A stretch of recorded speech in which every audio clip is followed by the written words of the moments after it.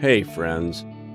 We're going to do something a little bit different today. I don't have an interview to offer you. Well, I do, but I've chosen not to offer you an interview today.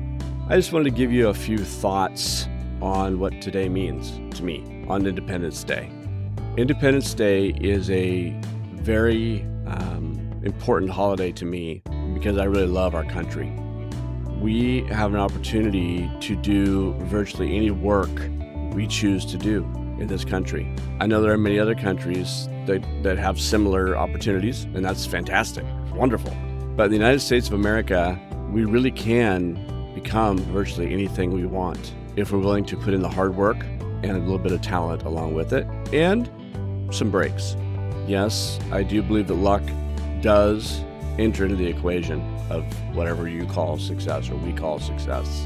I've been very fortunate over my career to have some opportunities put in front of me that I was able to capitalize on and subsequently grow a pretty lucrative career. Am I wealthy? No, but I am very rich.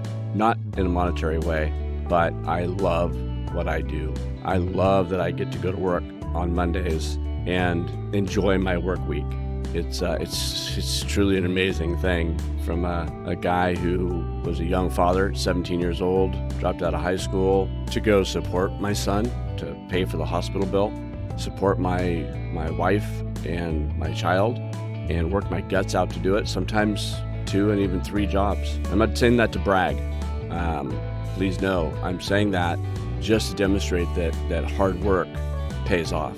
People recognized that I worked hard, and they gave me opportunities.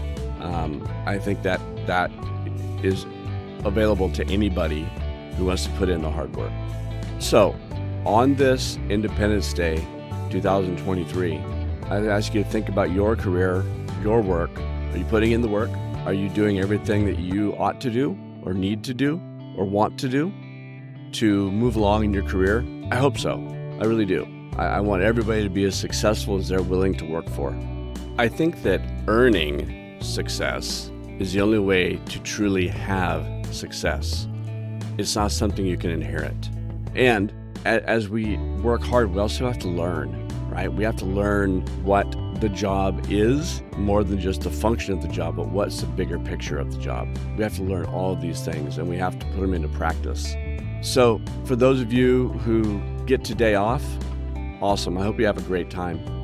And I hope you think about what today stands for, not just barbecue, not just a day off, a day at the river, lake, whatever, beach, but what Independence Day in the United States of America truly means. Those of you who are working today, I sincerely thank you. There are people in retail working today. There are people even in construction, in some cases, that are working today. There are people in hospitals and police and fire departments that are working today. I appreciate you. I thank you for your commitment and for your hard work and your loyalty to our country and your job. Happy Independence Day, everybody.